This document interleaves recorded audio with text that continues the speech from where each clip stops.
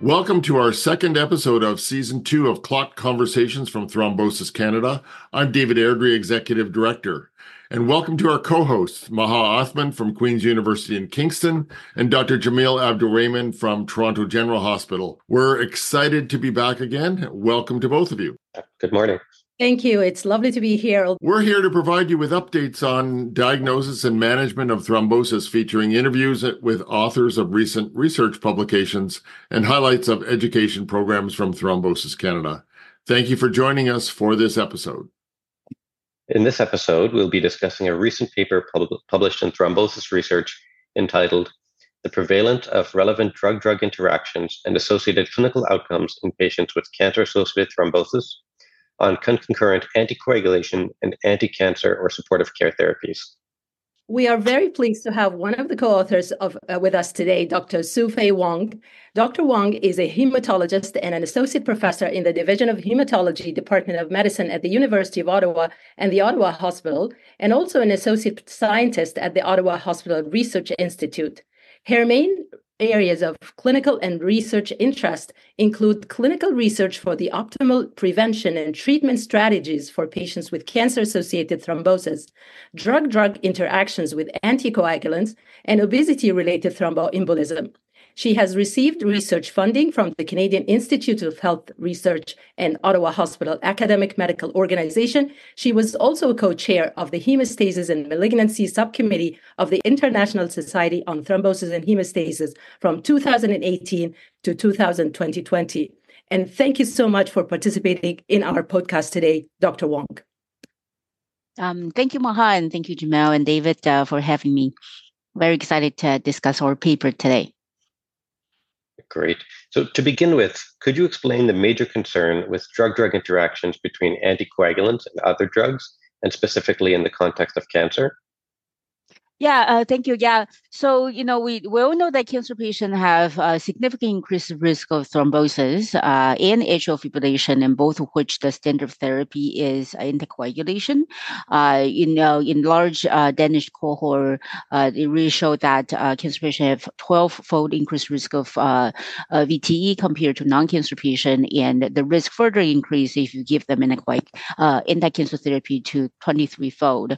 However, this cancer patient also have increased risk about at least 3 to 5-fold increased risk of bleeding compared to non-cancer patient while in anticoagulation.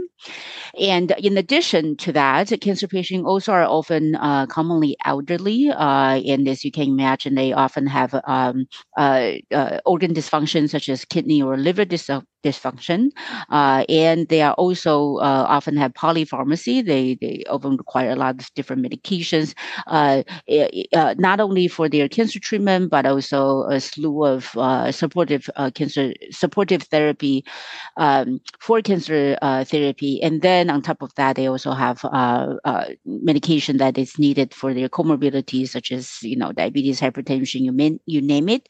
So as you can imagine, the more medication that we pile on, it really just significantly increase the potential risk of drug-drug interactions and potentially can lead to relevant clinical outcomes. Right. So if I can jump in and ask you kindly to clarify the difference between a pharmacokinetic drug-drug interaction and a pharmacodynamics drug-drug interactions, and how do these correlate with the clinical outcomes? Yeah, thank you. So turns out there are, really three main types of drug-drug interaction, but the two main types is what you just mentioned, Mahat, when we were kind of discussing related to cancer and anticoagulation. So it's mainly a PK, that's a pharmacokinetic, and then PD, the pharmacodynamic interaction. So PK, pharmacokinetic, is probably what most people think about when drug-drug interaction come to your mind. It's particularly talking about when, two or more drugs, when you want to use them together, and they do share common metabolism pathways, which can cause alterations in drug absorption, distribution, metabolism, or excretion. And the prime example, what we talked about a lot with DOAG, is that the DOAG is a metabolite of the CYP and PGP pathway. So if we want to use combined DOAG and especially strong CYP or PGP inhibitor inducer, there could be interaction that we have to consider. While the second interaction, the PT interaction, pharmacodynamic interaction, that happens when there's enhancement of drug effect in the presence of other drugs. The prime example would be the concurrent use of anticoagulant and antiplatelet agents that can cause bleeding concerns. So I feel like a lot of times we talk a lot about PK interactions, but PD interaction is also quite important, in which we'll discuss later in the context of our paper, which we identify PD interaction is probably even more common than PK interaction. And really, depending on the interaction, depending on it's a inducer or inhibitor, causing increasing or decreasing the drug concentration, that can certainly cause different clinical outcomes. Okay, interesting. So let's move on to the study. Tell us about the kind of study you conducted to assess the drug-drug interactions between anticoagulants and cancer drugs, and who did you include in the study? So we based on the previous premises that we just discussed, we become interested in really looking at our own center's data to see really ideas is to see is drug-drug interaction, which has been talked about quite a lot in major guidelines, is it really a concern, and what kind of concern, or what's the degree of concern. So what we did is we performed a single center retrospective cohort study in patients that managed and seen by the thrombosis unit at the Ottawa Hospital. We include cancer patients with a diagnosis of acute VTE, and they are treated with anticoagulant, mainly loncaparin or DOAG of any kind. And but they also have to be on any concurrent cancer therapy or supportive care therapy. And we only include patients, our cohort cutoff is December 31st, 2020, because we want to follow the patient and have a sufficient follow-up. We do follow all patients for 6 months or until death if the death occurred prior to the 6 months time point. And our primary outcome is really on the percentage of patients who have anticoagulant-related drug-drug interaction at any time during the 6 month time period. Because it turns out even as simple as that, we actually found very little data out there, and we can discuss a little later. But how we define drug-drug interaction is to use Lexicon, which is a large drug database that's linked to our electronic medical records, and we defined the interaction risk of C, D, or X by when it's defined by the lexicon to be in the significant drug-drug interaction. Thank you. Now you made us very curious to hear about the key findings regarding the presence of drug-drug interactions in this study. So we, after a few kind of exclusion, we eventually included a total of 267 patients, and it's between in the patient that I treated between 2017 and 2020.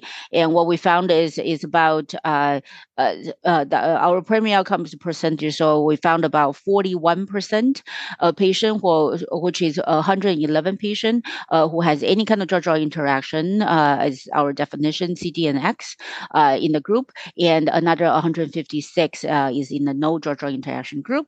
So our mean age is about 63, and about 50% are female, and we really include all variety of cancers, and the majority of them, about 60%, has metastasis, have met at the time of inclusion, and a majority of them, about 92% of them, have ECOG performance level 0 0 to 2.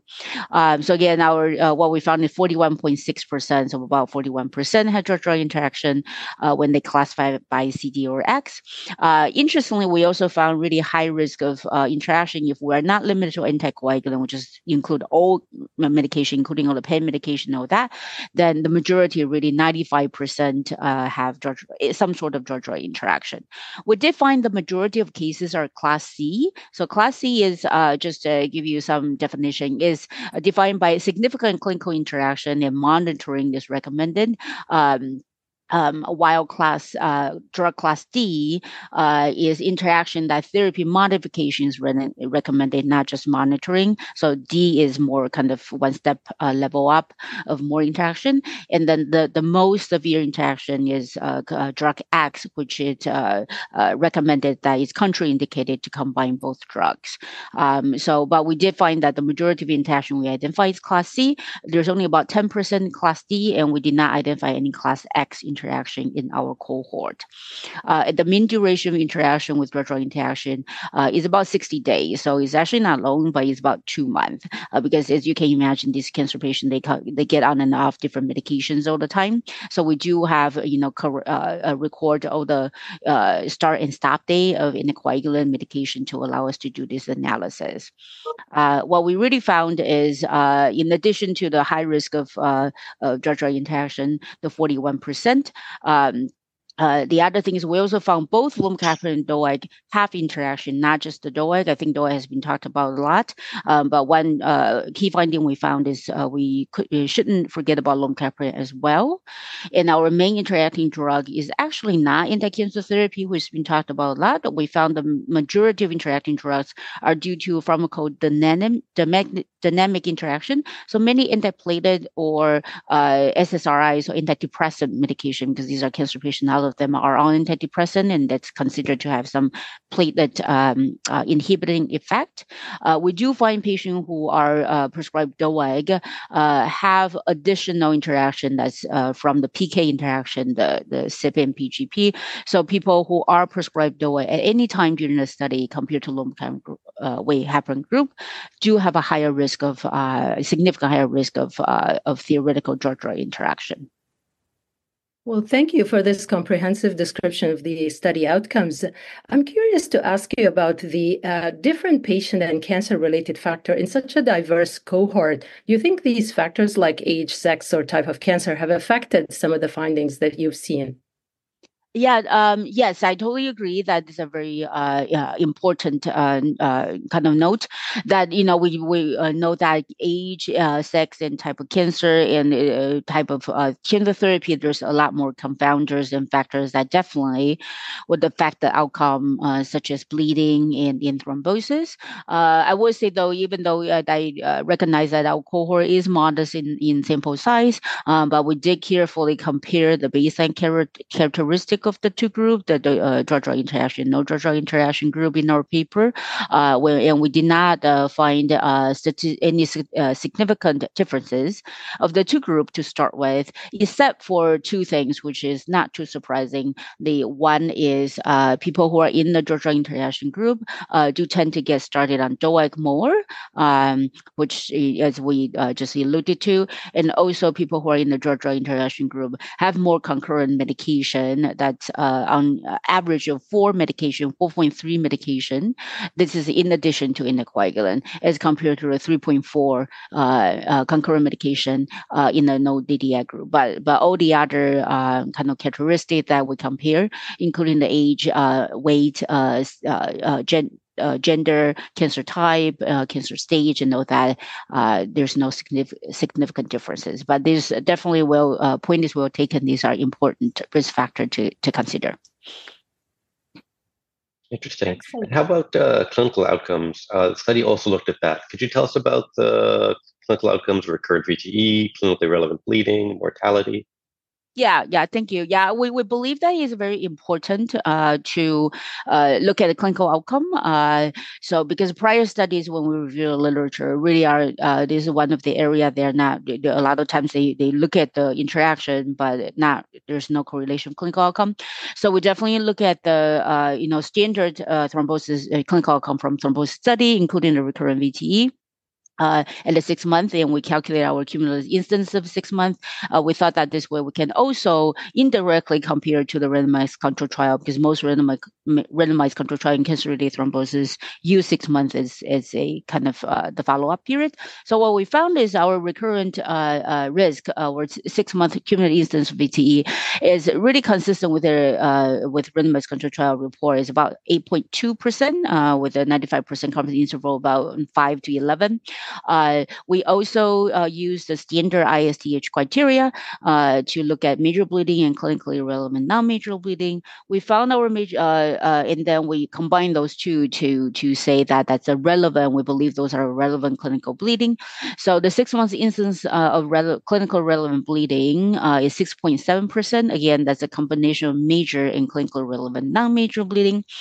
So major bleeding, if you break it down, major bleeding is about 1.9%. And clinically relevant non-major bleeding 4.9%.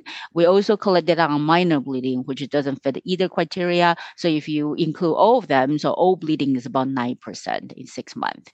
Our mortality rate is about 8.2%, a little on the low side. I would say, compared to the historical cohort. And we also try to, so these are, all the rate I just quoted you are for the whole cohort. Of course, we did look at different, the rate, these outcome rate between the DDI versus no DDI group. And the bottom line is we have details in the paper, but the bottom line is we actually did not find any significant difference of the clinical outcome between the two groups. Wonderful. Well, one thing that came to mind when we were reviewing the paper is how do these findings compare to previous studies on drug-drug interactions with anticoagulants, again, in patients with cancer?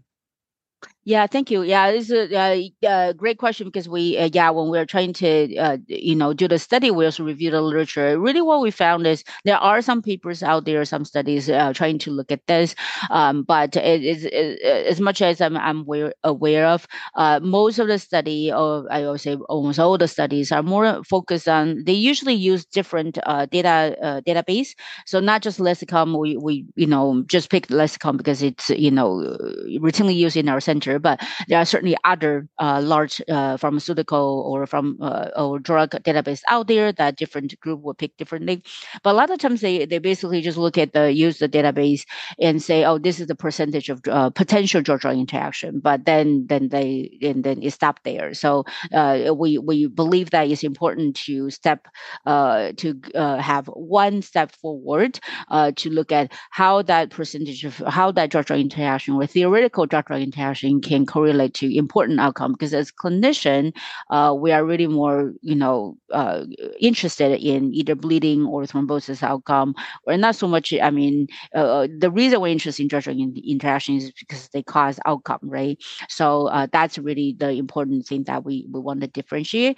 The previous study, at least for what I can find, also not particularly focused on anticoagulants. So a lot of times they look at all medication combined. And also a lot of studies are more in the warfarin era, actually, and not really focused on cancer patients. So they do, a lot of times comment on warfarin, not surprisingly, is the main medication that causes drug-drug interaction. But we believe that our study kind of asks the literature by focusing on cancer patients and with more kind of recent anticoagulant use, including the DOAG, as well as correlating to the clinical outcomes. Okay. And what are some of the limitations of the study? Certainly, yeah. Certainly our study have limitations that worth to mention. First of all, again, it is a retrospective study, so we're limited by the records that's available to us. Certainly, there could be missing outcomes. That's either the patients that didn't come to our hospital, so we're not aware of it, or it's missing because of during the data collection. It's single center, so we do recognize that we are a big thrombosis center. So a lot of our clinician might already, kind of have this concern about DDI and kind of intentionally avoid concurrent drugs if they are worried about DDI.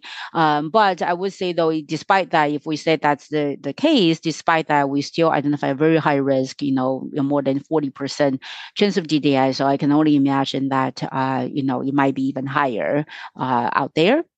Certainly, our sample size is not large; it's modest, so it resulted in some of our confidence interval is quite wide, and so because of the small sample size, we were not really able to further kind of dissect out really detailed or individual drug combinations, such as for example, I think inducers is a kind of main knowledge gap in the literature when we try to look at that, but unfortunately, I think we only have 5% of our drug combinations in inducers, so we were not able to kind of dissect those out.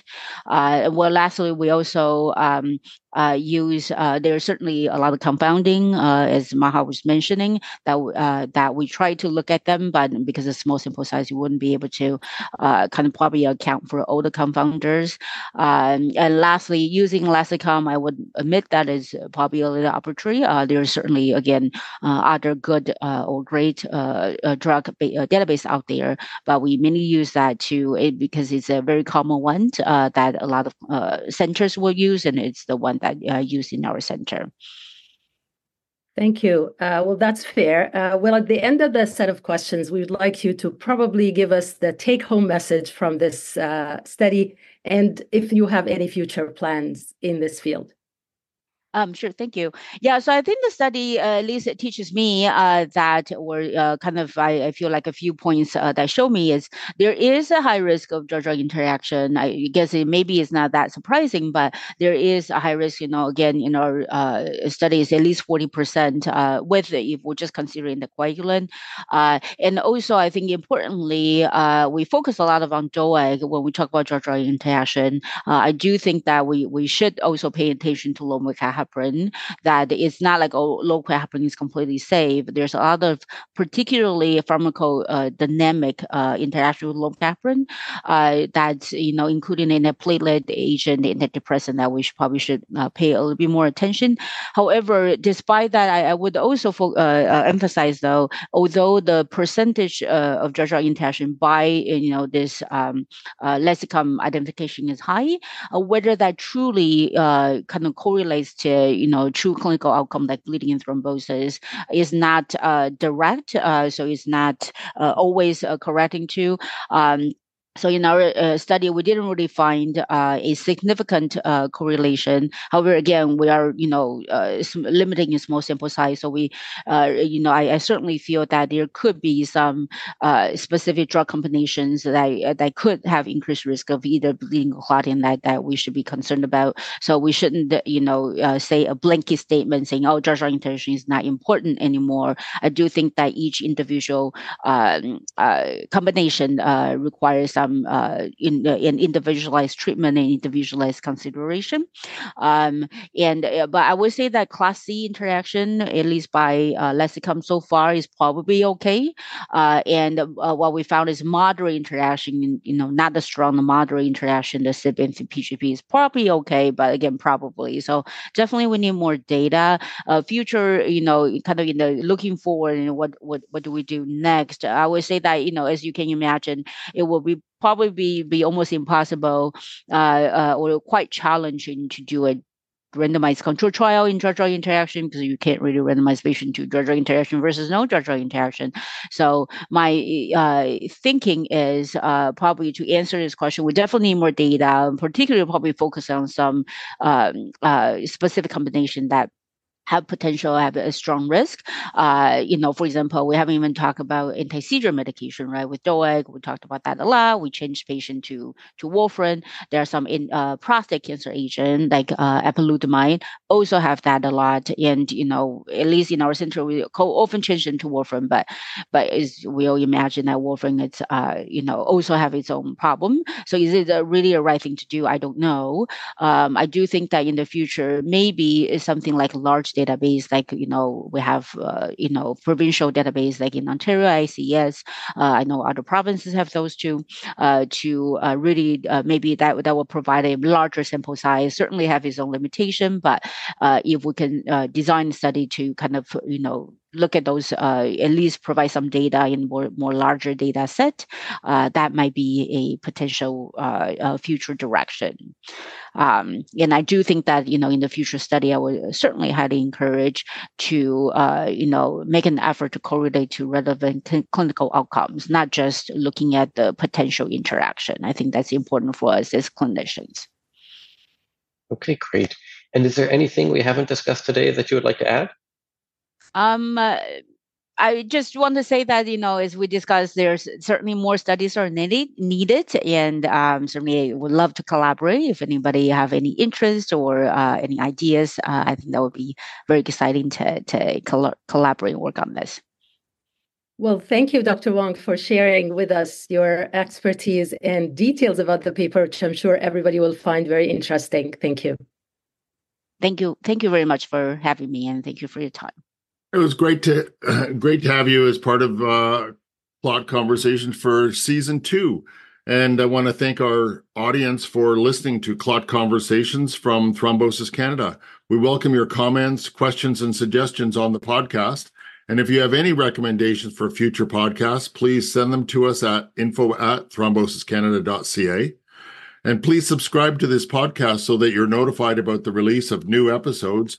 And don't forget to check out our website for educational programs, clinical guides, and tools.